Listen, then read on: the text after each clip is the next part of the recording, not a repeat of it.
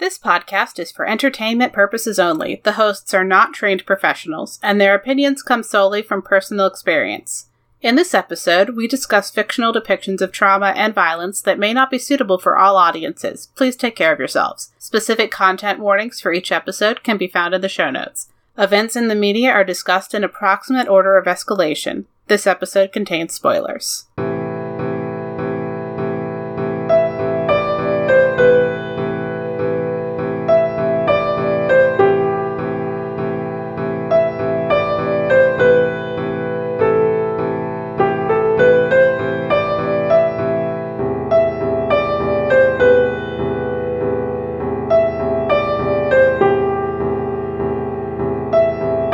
Broken Kingdoms by N.K. Jemisin is a book about how choices shape characters' destinies, even when their essences would seem to deny them a chance at happiness. Hi, I'm Nicole. And I'm Robin. And for our factions, we have our point of view character, Ori Shoth, and Shiny. A long list of gods and godlings. We have Madding, the Lord of Debts, Sia, Inna, Kitter, the Blade, Lil, the Hunger, Nemmer, the Lady of Secrets, Pythia, the Terror, Roll, the Lady of Compassion, Obro, Nahadoth, the Lord of Shadows, and Tempest, the Bright Lord, Yin, the Grey Lady. And then for human members of the Order of Intempest, we have Privet Rimarndi. For the New Lights, we have Hado, Sarim Arameri. Yeah, Sarim Arameri. And Data. And then, as the head of the Arameri, we have Tavril Arameri. So, we are going to kind of talk, for our minor character spotlight, we are talking about a character called Shiny, who is immortal, and we're going to be, so, he's immortal, but he is explicitly human. Which means that he can and does die. He just resurrects. If there's a good... I would say he's more enduring than immortal, since the part is death. That's good. That's a good point. But his soul, his consciousness is immortal. His body is not, was how I was thinking of that. But I think, no, that's a good distinction. But yeah, and he, so he has his whole... Everything about him in the book is sprinkled with all of these different times that he dies. Like, it's not even just a thing that happens. It's something that gets factored into other plot points that, if we need to do this thing, he needs to die, and he'll be fine. Like, it's very Jack Harkness-esque. Yeah. In a way.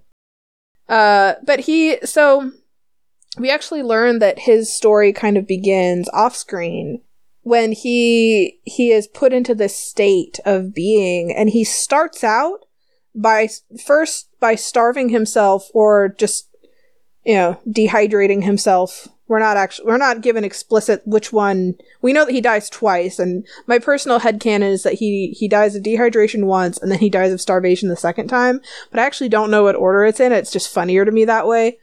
Yeah, you joked that. I think it makes sense. Interesting thing to joke about. Yeah, that he would not realize he needed to drink water. And then he would die. And then then he would wake up, and then he would go, oh, okay, fine, I need water. And then he just goes, man, I don't need food, and then he dies again. Like, yeah, I would say food never even occurred to him. Until until he dies the second time.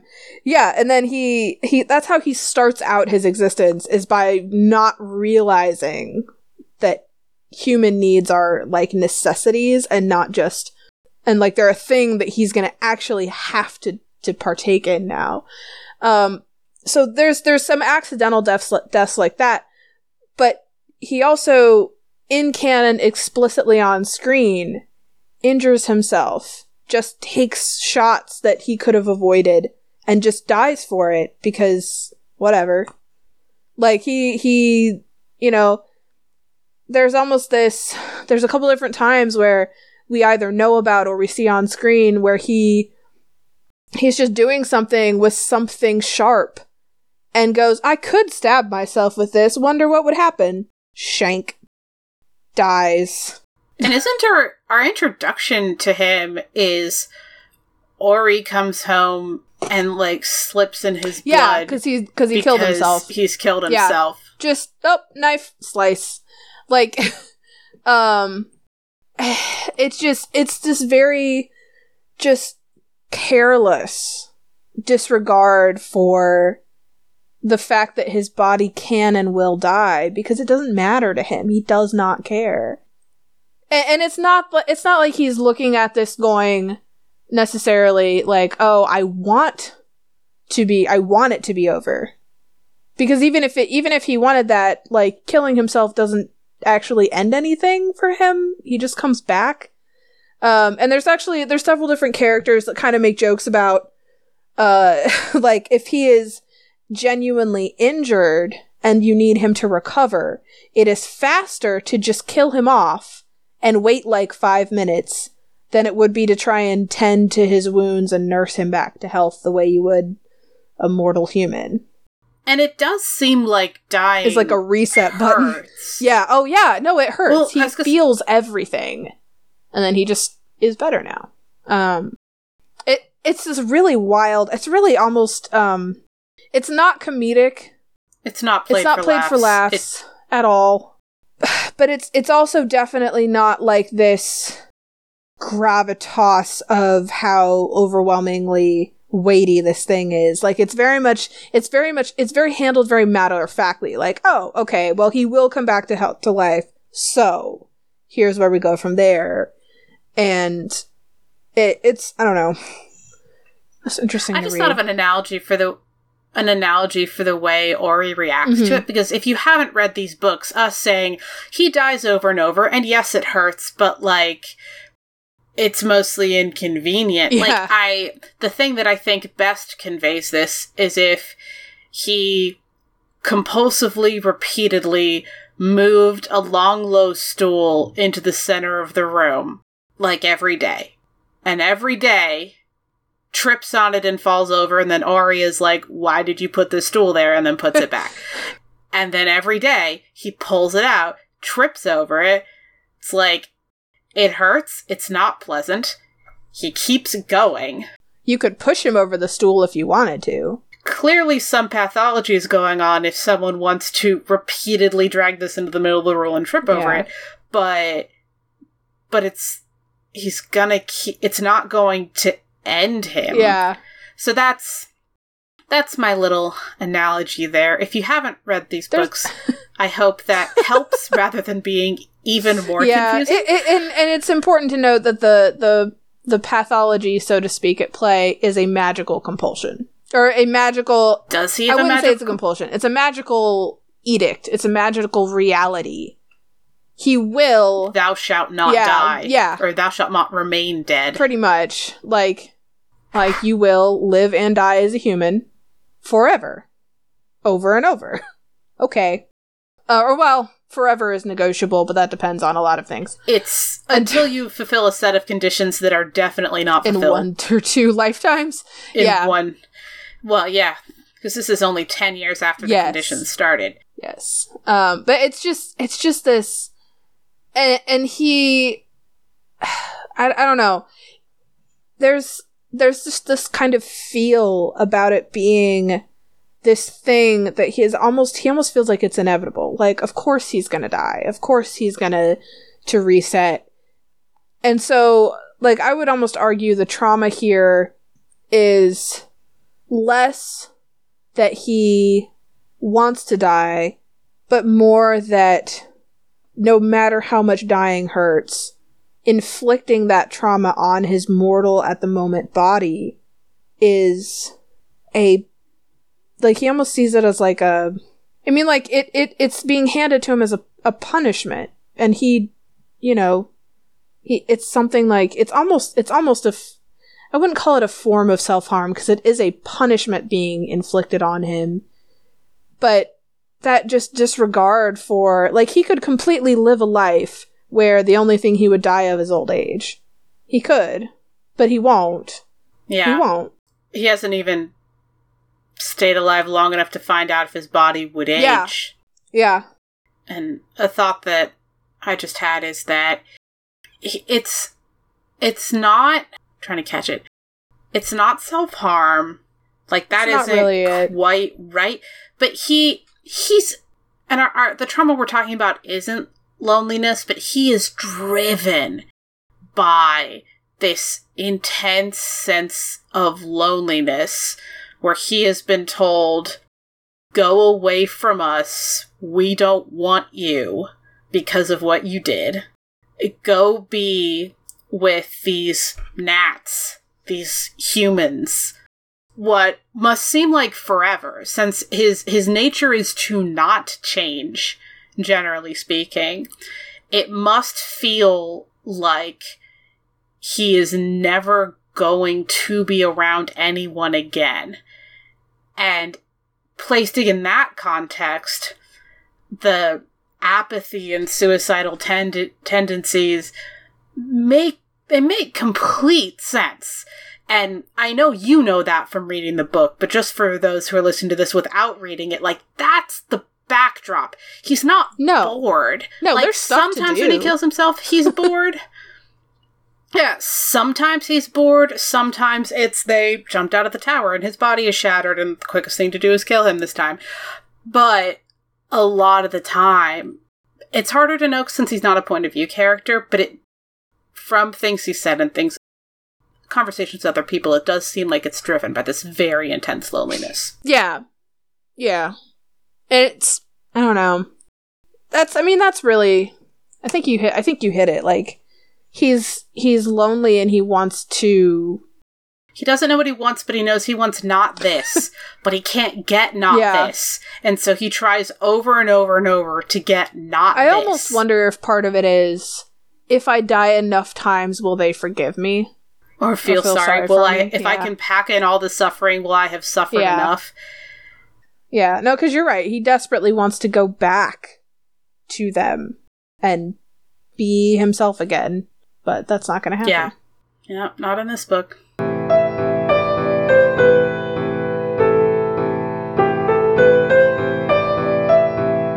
Now to Ori and kidnapping. We have two main instances of this.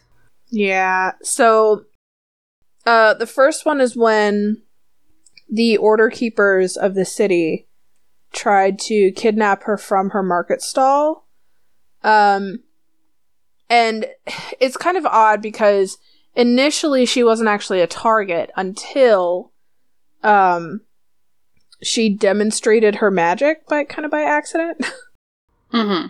And then all of a sudden, she was not only a kidnapping target, but they were, I mean, really, we're putting this as kidnapping. Really, they were trying to arrest her. They thought she was guilty of the murder that had just taken place. But they didn't say, like they very much treated it as, like, there's no evidence against her. There was no really even evidence at the scene. This wasn't a human murder, so they, like, who even knows how they were going to go about this? But they literally just saw it as, oh, you have any kind of magic about you at all, guilty. In fairness to them, apparently her entire body was glowing, which would be a fairly strong level of... Oh no, wait, was her whole body glowing then? No. No, it was just him. It was the Order. It was, yep. No, she was not glowing. Nope, she was not glowing. She will glow later. She'll glow later. Mix those two moments up. No, but they literally just... So they tried to kidnap her and failed because Shiny stepped in and got kidnapped kind of instead. But, like, this is, like, a theme here. And so it's worth noting at this point that it's a lot of... So when she is more vulnerable to antagonistic attacks because of her blindness. And so there's a very weird, like, I don't know, paradigm may or may not be the right word here, where she's blind and working, running, selling a stall, selling things that she makes. And she's just like, they were questioning her because she went down the alleyway at all. And then they immediately jump to, oh, she has any magic. It's her. She's the killer. And then Shiny jumps in to defend her. So they grab him, but they still want to kidnap her. They still want to attack her. Like, there's this whole dichotomy thing there where it stops, but the reason her blindness matters in this instance is that she doesn't really totally know what's going on the whole time. Mm-hmm. And so, from a perspective in the book, there's very much this, like, we kind of get, like, this whole cacophony of what they are trying to do, what the Order Keepers are trying to do, but it's like we have to, almost even as an audience, we have to kind of piece it together, because she's trying to piece it together as it's happening, because all she knows is the change in the way the sound is going. Like, she doesn't even know that she's being defended at first. And, like, Shiny came to the marketplace with her, but also, like, it's just an overlapping layer of just, like, not enough information, because our protagonist doesn't have enough information. But then the second time it happens is when later. Yeah. So for the second time that she's taken, and really it's the second time that is responsible for us framing it as kidnapping, and not some other facet of it, like the ableism that is involved a little bit. Yeah. I say a little bit because they are not trying to be ableist, and I understand that people aren't usually trying to be ableist. But there is a degree where no one bothered to narrate to her what's happening, because no one is thinking, we should definitely make sure that the blind person we're trying to arrest knows exactly how much we are losing this fight. Yeah. So that's kind of part of why she doesn't have enough info. But then with the new lights, they very specifically kidnapped her, stole her out of what should have been a safe place where she was staying, kidnapped a bunch of her friends and her lover.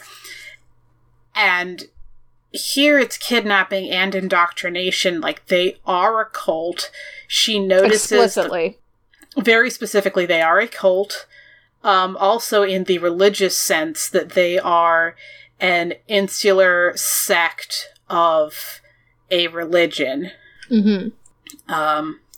They claim to serve in Tempest, but they are not the state-sanctioned version of it. And she notices things like the feel of the cloth is rough, and I think she asks if the clothing is white, and she's told no, it's like a gray, because if it were white, then we'd be trying to be too pure. So even though she can't see it, she gets enough information to know that a lot of what are kind of classic cultish indoctrination stuff is going on. Mm-hmm. And then in this place, and you had wanted to talk about this part. I think this is important. What? Yeah, go ahead. You had wanted to talk about this part, is that, so within the cult, there's a bunch of different stuff that they're doing, and we get a little bit of it because the book really isn't how she was taken in by a cult, because she manages to fight a lot of the indoctrination. Yeah. But one of the things that they do to try and break her down, whether it was on purpose or whether they just didn't think about its impact. She asked. This was on purpose. So we see her canonically in the book. She uses a walking stick, a cane, to get around. Mm-hmm. And when she's kidnapped, they don't take that with them. And one of the first things that she asks when she wakes up is for a stick or something so that she can navigate. Like, and literally anything. Yeah, and she is told no. And when we say anything in the book, there's a couple different times when she doesn't have her own stick available that she just grabs, or if somebody finds her something. Like, at one point, like she uses a broken broomstick handle. Like, she did not need, like, a hand-carved, perfect cane built for her. She just needed a stick. And she was told, no, I'm sorry. We don't want you to be able to navigate on your own. We are keeping you a prisoner, and because you are blind, we are using the fact that you need an aid to constrict your autonomy. Yeah. Like, that was intentional. Yeah. And that also includes, they have, just, like, we have it on here as forced labor. It's just, like, cleaning of the temple that they're in, the area that they're in. It's forced labor because they're made to be there and they're not getting paid. Yeah, so, but it's cleaning. It's cleaning work is what they're being told to do. And I say they, I mean her and anyone else who is a novice initiate. And they don't even give her anything to navigate during that time. Like, she's literally cleaning with nothing to even know where she is or what's going on or anything. Intentionally. And then to punish her, after some stuff that goes down, to punish her, they lock her in her room for days and days. And eventually she asks just to get to be on the cleaning detail again, and she is told no. And Data gloats that this means the indoctrination is working, because it means that she is so desperate that she just even wants the routine of that forced labor. And he, like, says it to her in face, basically. Like, he specifically says that, oh, see, you, when you have nothing, you then want this routine. And I don't remember if he uses the word indoctrination or not, but he is gloating about this concept in particular. That's like, we the cult, we have kidnapped you and we have broken you down. Yeah. It's just not... There's a lot of things here where... I mean, really, it's just a lot of examples of the same thing, where, you know, she's being, her movement and her autonomy is being restricted because it's more convenient for someone else if she is under their control. Yeah. We didn't actually put this in our notes, but I do also want to mention the offer that she was given at the end of the book. Essentially, again, be restricted to the palace or die. Oh. Like, yeah. Be we here. Will talk about it in a different way in the next segment, but yeah, but it's important to mention here too. Yeah. Yeah. She was given a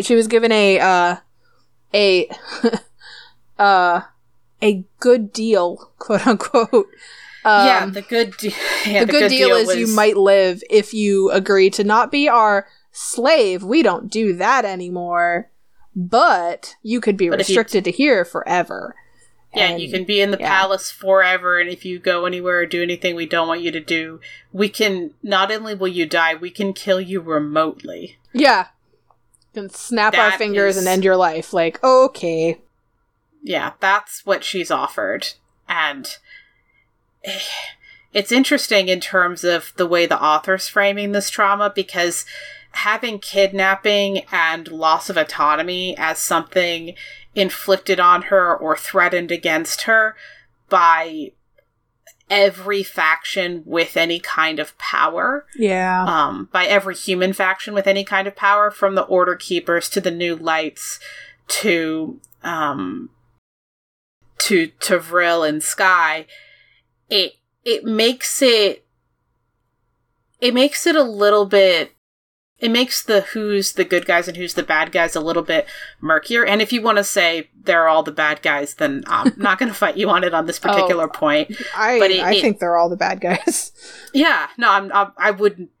The way, for me, that's hard because I love Tavril so much in book 1, but it's hard to be a nice person and be in charge. Which is a thing I would love to get to talk about for some other book. That's not this book.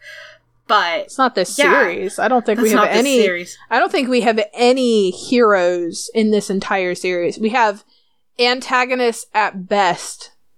Or not antagonists. We have anti-heroes at best. We have people who happen to be points of view at best. Like even like Shiny and Madding, like it takes there's a lot of care taken from the author to push back against the idea of any of them wholly being good, even Ori.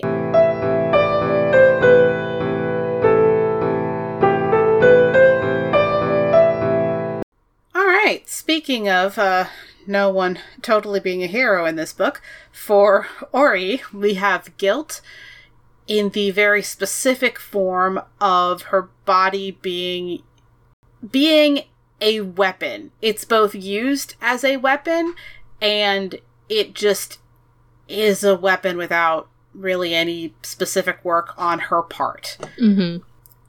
It's mostly luck that she hasn't already killed someone by accident. I was wondering about that. Like, she's never bled in the presence of... She's never bled around Madding? Like at all? Not to be graphic, but, like, they've never had period sex? Like, this book acknowledges the existence of menstruation, so... Yeah. That could have been something that it mentioned. And they didn't, so... Okay. Yeah.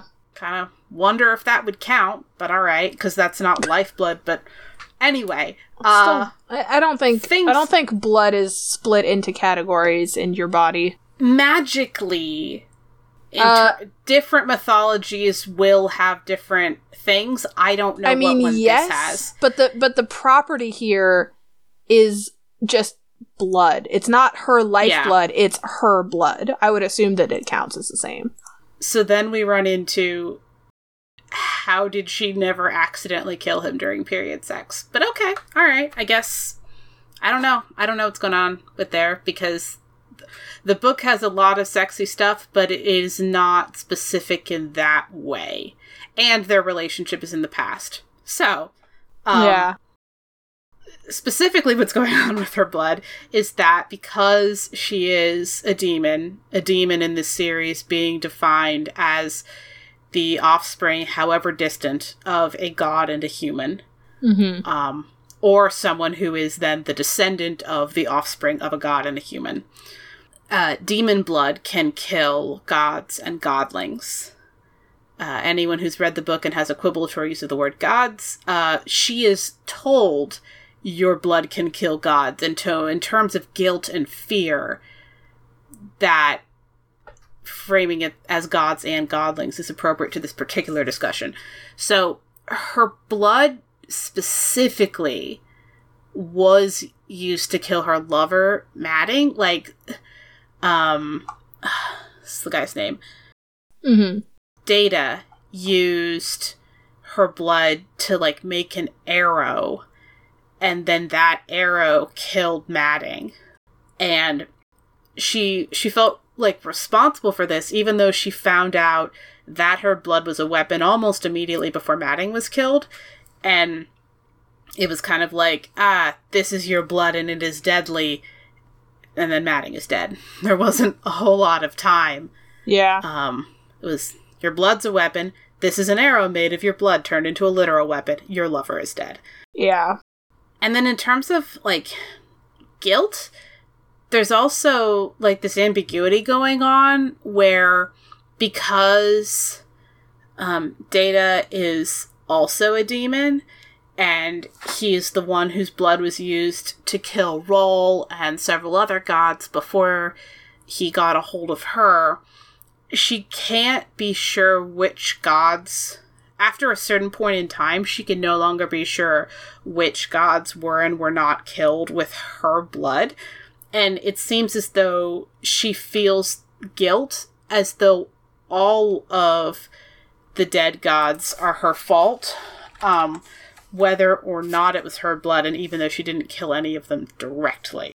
Yeah, she's really feels guilty just that anyone has died because someone used her to do it. Haku, what are you doing? Sorry. Our junior assistant editor just tried to dig behind my back at the chair. Like, what? Haku, come here. Come here. Okay, sorry. Sorry, she has to pretend to die at the end of the book in order to avoid being locked up, see our previous topic, or potentially killed even for existing, and then it's not enough, and so she ends up kind of like alone, or not quite alone, eventually alone, and away and separate from everyone she's ever known, except for Shiny, who she's only known for like less than a year. And even then, it's not enough, and people still come after her. So as guilt, we have that her blood can kill gods, many of whom are her friends, but she cares about them in general. And then we have the specific facet that her body is a weapon that is used against her lovers. As we mentioned, Madding was killed with the arrowhead that's made from her blood, and Data and the other new lights seem to take delight in taunting her with the knowledge of that. Oh, yeah. Like you just like, the fact that her body is being used to kill people is like the number one leverage against her for the rest of the book. It's like they're swinging her arm into someone else's face, and then they're like, why are you hitting him? Why are you hitting him? Yeah, why are you hitting him? Like, if you would just let me control your arm, you wouldn't hit them anymore. And it's like, hey, whoa. Not how any of this works. It's not how this works. So Madding dies because of her blood, and then, just when she thinks maybe everything will be fine at the end, she then is threatened with death. She's threatened with death because somebody else could use her blood as a weapon. Like ever. Right. Ever in her life. I don't know, like, to me this has a little bit of the same feeling. I'm pretty sure I've used this analogy before. I know I've used it with you. I don't remember if I've used it on the show before. But it has a little bit of the feeling of, we can't have gay people in the FBI because someone might charge them with blackmail. Oh, or someone might blackmail them. Oh, who's gonna blackmail them? We are, because you can't be gay and be in the FBI.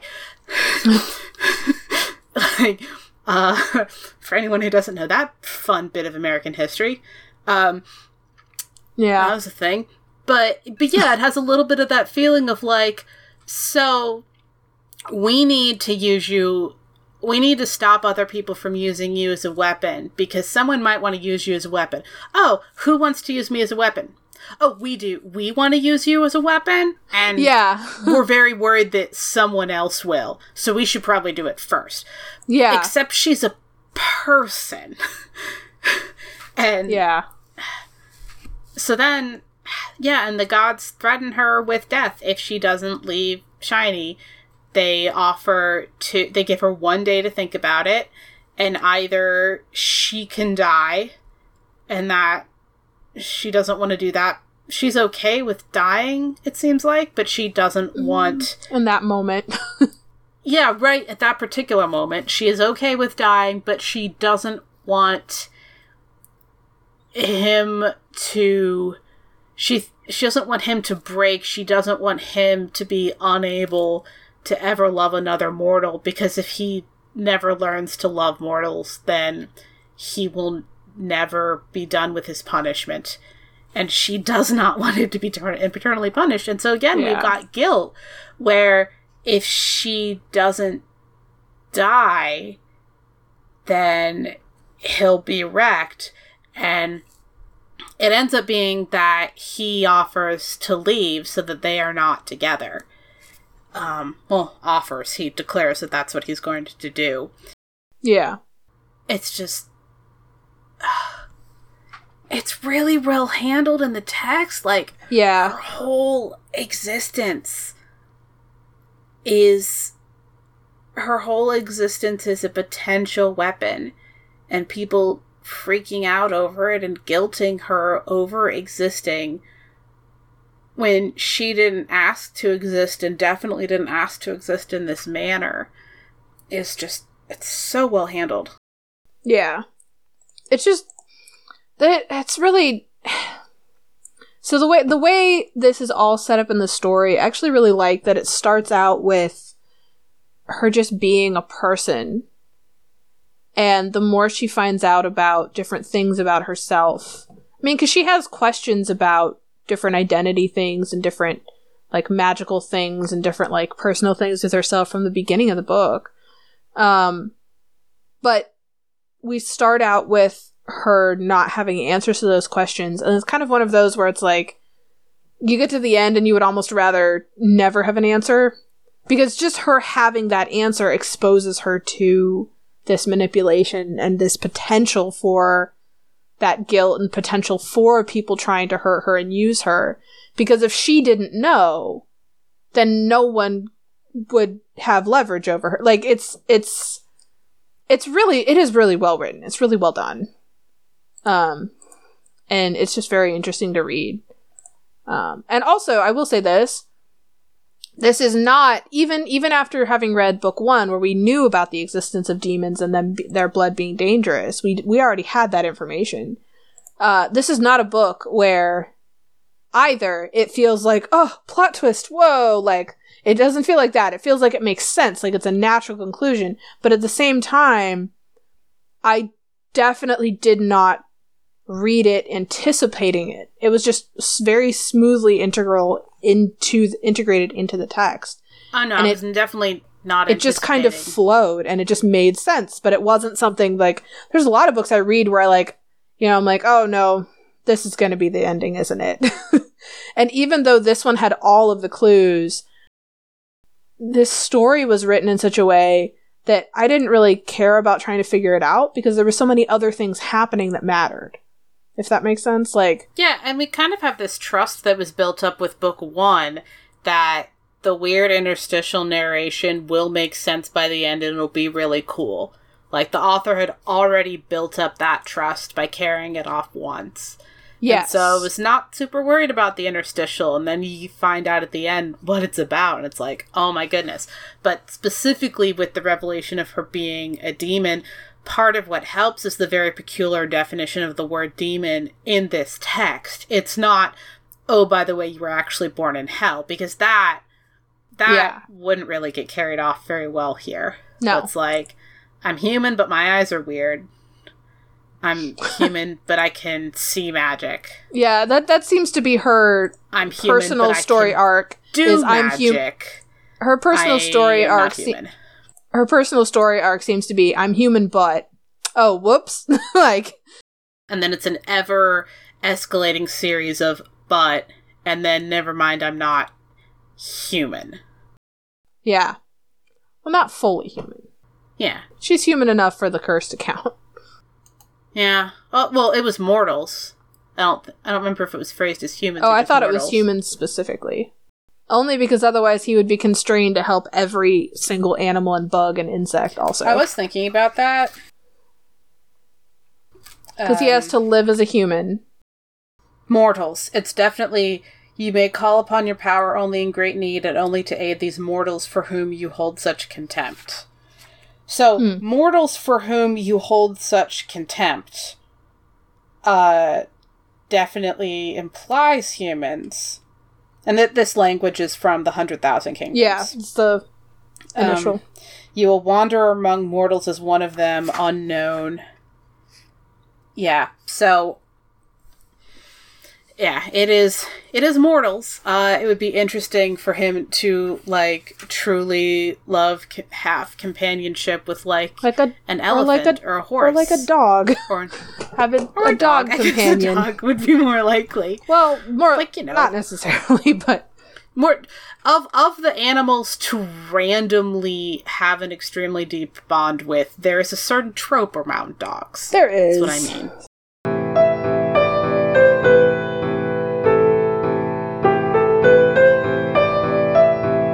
On to the wrap-up and ratings. For the gratuity rating for Suicidal Tendency, okay, for the dying a lot, that feels severe, just going with what was the most graphic depiction of one of the events. But we also... I mean, I think it's severe. Yeah. There's ideation involved enough that a person who doesn't speak a whole lot still manages to communicate to the point of view character some part of their ideation, and then we also have a lot of depictions of the results of that ideation. I mean, we have more than that. We have explicit descriptions of death and how and why. It's just severe, full stop. Okay, sounds good. Okay, you say severe full stop, so I just wanted to double check. Does it rise to the level of torture porn? No, not in this book. Okay. No, because it's not depicted in a way that is idolizing it. It's just very descriptive. Right. Okay. Just wanted to make sure, because I agree with that. Just wanted to check. For kidnapping, for the gratuity rating, weird. I feel moderate for this. I don't. I think it's severe. You think it's severe? Yeah. Okay. Especially with her descriptions of the ableism involved and how it makes her feel. Oh, the other, like, the terms that she could be released under and the blackmail involved. Like, no, it's so definitely this could be severe. Okay, so I was picking up more on how much care was taken there. Yeah, there was a lot of care taken, but also it's pretty severe. Okay. I'm in the middle of a kidnapping sequence in a different book that I'm reading, and this is toned down a bit from that, but yeah, I think that and the other unnamed thing I'm reading, it just, I guess, would both be different levels of severe. So in my head, I was like, it's less than this other thing. Okay. For the trauma, for the suicidal tendency, it is integral to the plot. It is. Wait, did we rate the guilt? I'm sorry, you're right, we did not rate the guilt. For the guilt, for the gratuity rating, the guilt, I actually think this is moderate. Yeah, it's moderate. Like, the consequences are severe, but the consequences are bound up in the kidnapping, and so it's a whole mess. Yeah. But most of the severe bits are related to kidnapping, and most of the moderate bits are related to the guilt. Yep. Okay. Now. Onto suicidal tendency. Is it integral? It's integral. It just is. Yeah. Kidnapping is also integral. Yep. And the guilt. Everything's integral. Quick check. Do you feel like any of them could have been interchangeable? No. Okay. Not and have it still be the same story. I will say with these books, there is not a lot of extra. Yeah. There's not a lot of details in general that are like, just could have been something else and are just in there. Like, everything is pretty, very explicitly intentional and necessary. Just, like, as a series. Like, in the first book, some of the aesthetics could have been interchangeable, but in this book, where the main character can't see, you don't even have that. Right. Right. To mention it. Nope. Everything is very, very purposeful. Yeah. That's nice. Was the trauma treated with care? Suicidal tendency, I think enough. Yeah, it's either yes or enough. It's a pretty severe topic, and there isn't really a way to have it happen on screen in a way that's not severe, but the language used to talk about it is like bare bones, basic, minimum. You get the point. It's not super, like, descriptive in a visceral way at all. It's just kind of there. And also, there's a lot of points where it's off screen. Like, every time it's on screen, it's severe, but there's also even more implied off screen, and I think the combination of those 2 points toward it being treated with care. Yeah. Yeah. Along with the specific language involved. For the kidnapping, I think it was. I think it I would argue for enough. Okay. Because we do definitely get it's. I don't think it's care. Okay, I don't think it wasn't treated with care. I think that the descriptions and the reactions we get because our protagonist is blind. In a weird way, her not knowing what's going on kind of protects the reader a little bit, but also there is a lot of her own fear and confusion and anger because she doesn't know what's going on. And kind of like this helpless feeling of like things are just happening to her in a way that I don't think was treated callously or carelessly at all. But I do think it pushes it over to the level where it was treated with enough care, because especially if you're someone who has felt like that or who has a disability potentially that makes you feel that way when people are just doing things to you or to your stuff or... Okay. You know, I think the author did a really good job of not making it, again, kind of more that it needed to be, but... So enough care, but it's probably going to resonate strongly with someone who has... enough care, but there's a likelihood... There's more of a likelihood that it'll resonate than not, if that makes sense. Yeah. Thinking about how we do our care ratings, it seems like we say no care when it's enough that even if you have no overlapping trauma, it's very stressful. Yeah. That feels like how our rating is shaking out. Yeah, our rating is definitely shaking out where if almost nobody is going to feel this scene in a bad way, that it's treated with care. If some people might, but only with direct trauma, then it's enough care. If some people might, even without direct trauma, it's not enough. And if everybody hurts, then it's just no care. Yeah. Which, I mean, that's fine. That's good. Yeah. Feels like a good metric. Yeah, it makes sense. Yeah. We didn't know it was going to be quite like that when we made these ratings, but I'm very pleased with how well they've worked out and how consistently we've been able to apply them, it feels like. All right, so on to the guilt. The guilt, I would argue for not enough care. So okay, it's either barely enough or not enough, because there's so much of a language of like it's your fault for being there, and it's your fault, and that's got a lot of ideation that's gonna overlap, which I think moves it from enough care to not enough. And then I think I've got to err on the side of caution and say, like, not enough care. Like, it doesn't... Yeah, no, I agree. I think if we're not sure...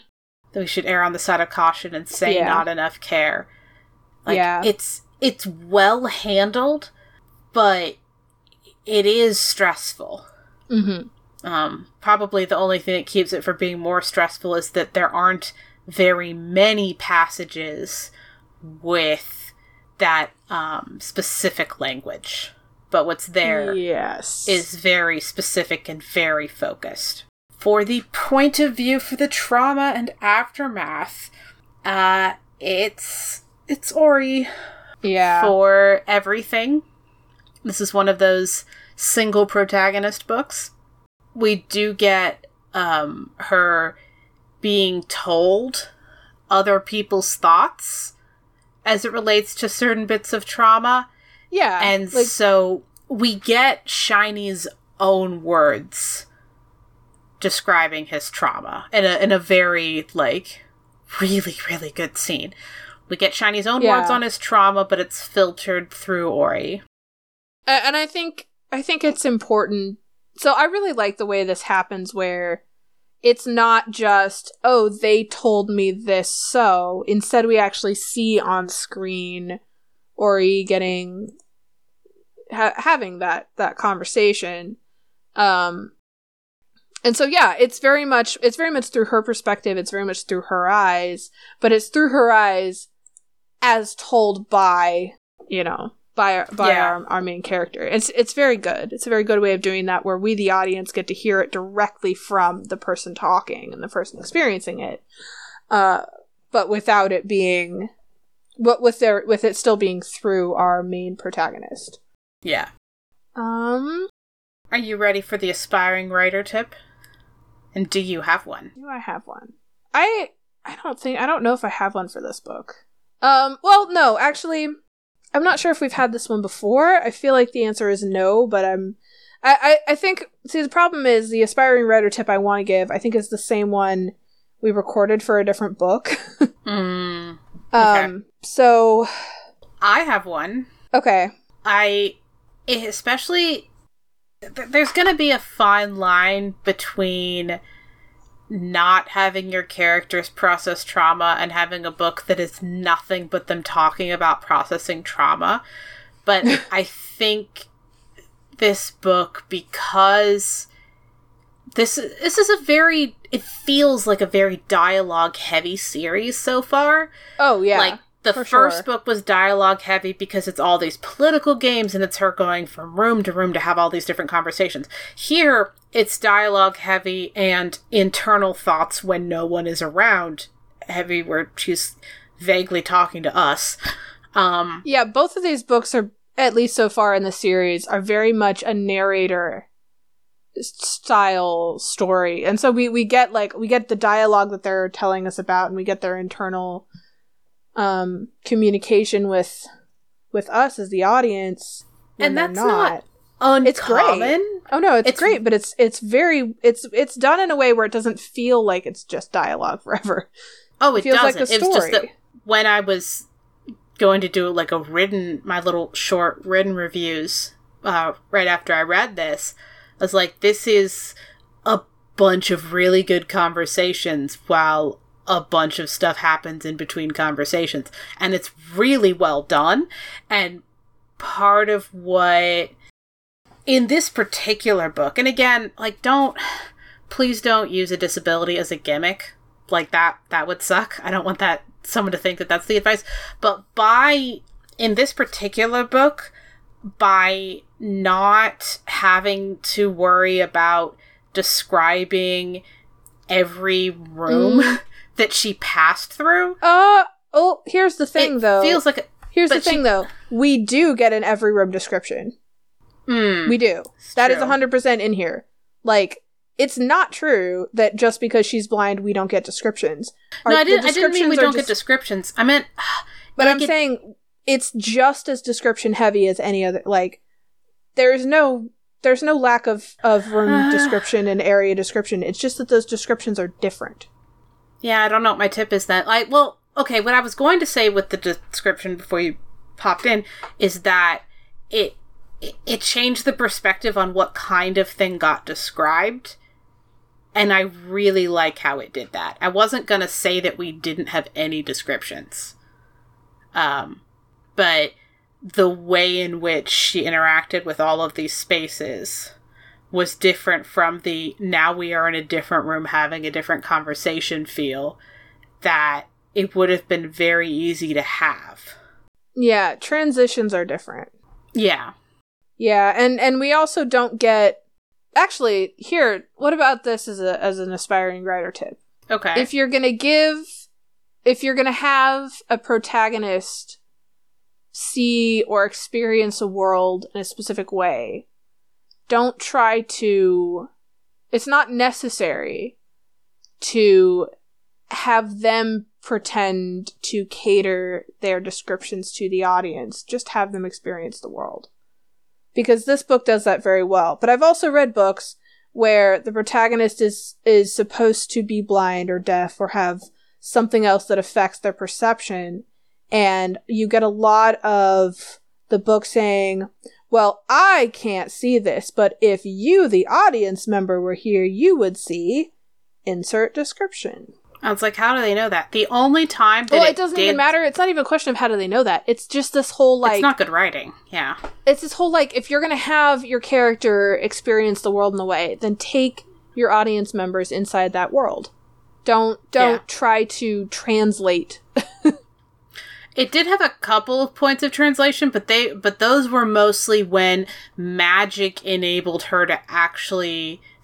The saturation of magic enabled her to actually have some aspects of sight that she doesn't normally get to experience, and those were very few and far between. And I would argue those aren't those aren't even a translation. I would say that that's not even happening. Oh, no. I'm saying the closest thing to, because she explicitly says, "Oh, this must be what what people mean when they say depth perception." That's why I bring it up as potentially a translation. Yeah, but that's not what I'm talking about, because at no point in this book does she ever say, if you were here as the audience member, here's the thing that you would pick up on that I didn't. Like, that never happens. Ever. Right. Not even once. Yeah, no, I agree there. And it's just very good. Yeah, that's what I'm talking about. Like, that's what I'm saying, like, there isn't even a closest thing to it, because it just doesn't happen. And even then, like, with the magic and her kind of figuring out, like, her actually being able to see the magic and kind of figuring out, like, oh, that's what people are referring to. Like, even then, it's not... We don't even get a description of the things that she's looking at in that moment. We literally only get, oh, now I see depth perception. That's kind of cool. Anyways, moving on. Like, we don't even get to know what she's looking at. Like, she doesn't it's even... It's all about her. It's not about us and how we see the world. It's all about her and how she sees the world. Like, yeah, like, it doesn't try and describe how depth perception works for people who have it or something. Yeah, which would have been the thing you were saying. Nope. Yeah, exactly. What is your favorite non-traumatic thing about the book? I really enjoy... Oh man, I hope this wasn't mine from last book. It might have been. It's okay if it is, I guess. I really like the way the different godlings' powers are explored. Yep, that was yours. I'm pretty sure that was yours last time. It's just my favorite forever, I think. I think I highlighted... Oh man, I'm pulling up my notes again. I need to look at this again. I think, I'm just going to highlight I'm going to highlight a godling instead, a different godling. So last book, I think I talked about Sie, and his childlike everything. So I really like Lil as the hunger. Because stealing mine. Yoink. No, I like how as the hunger, she's not just hungry for food.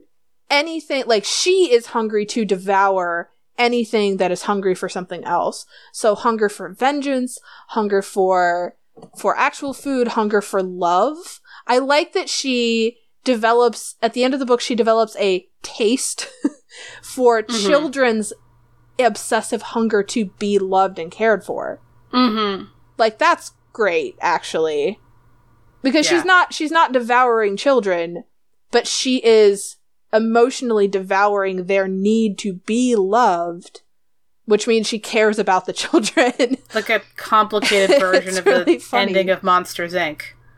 Yeah, actually, yes, that. It's just really funny, and I really like it.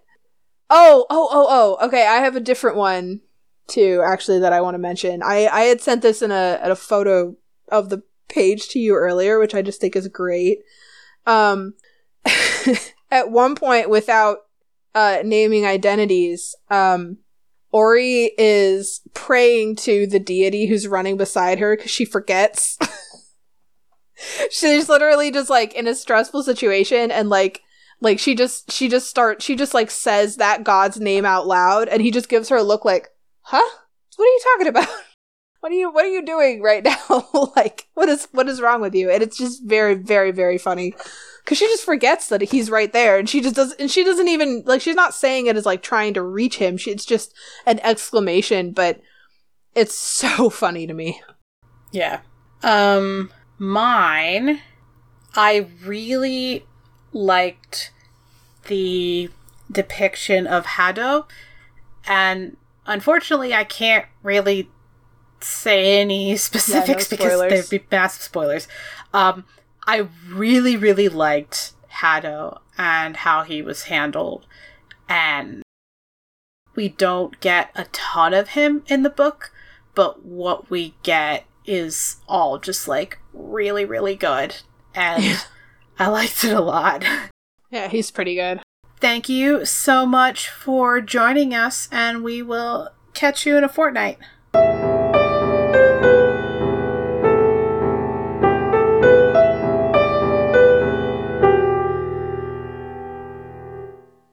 All music used in this podcast was created by Nicole as Heartbeat Art Co.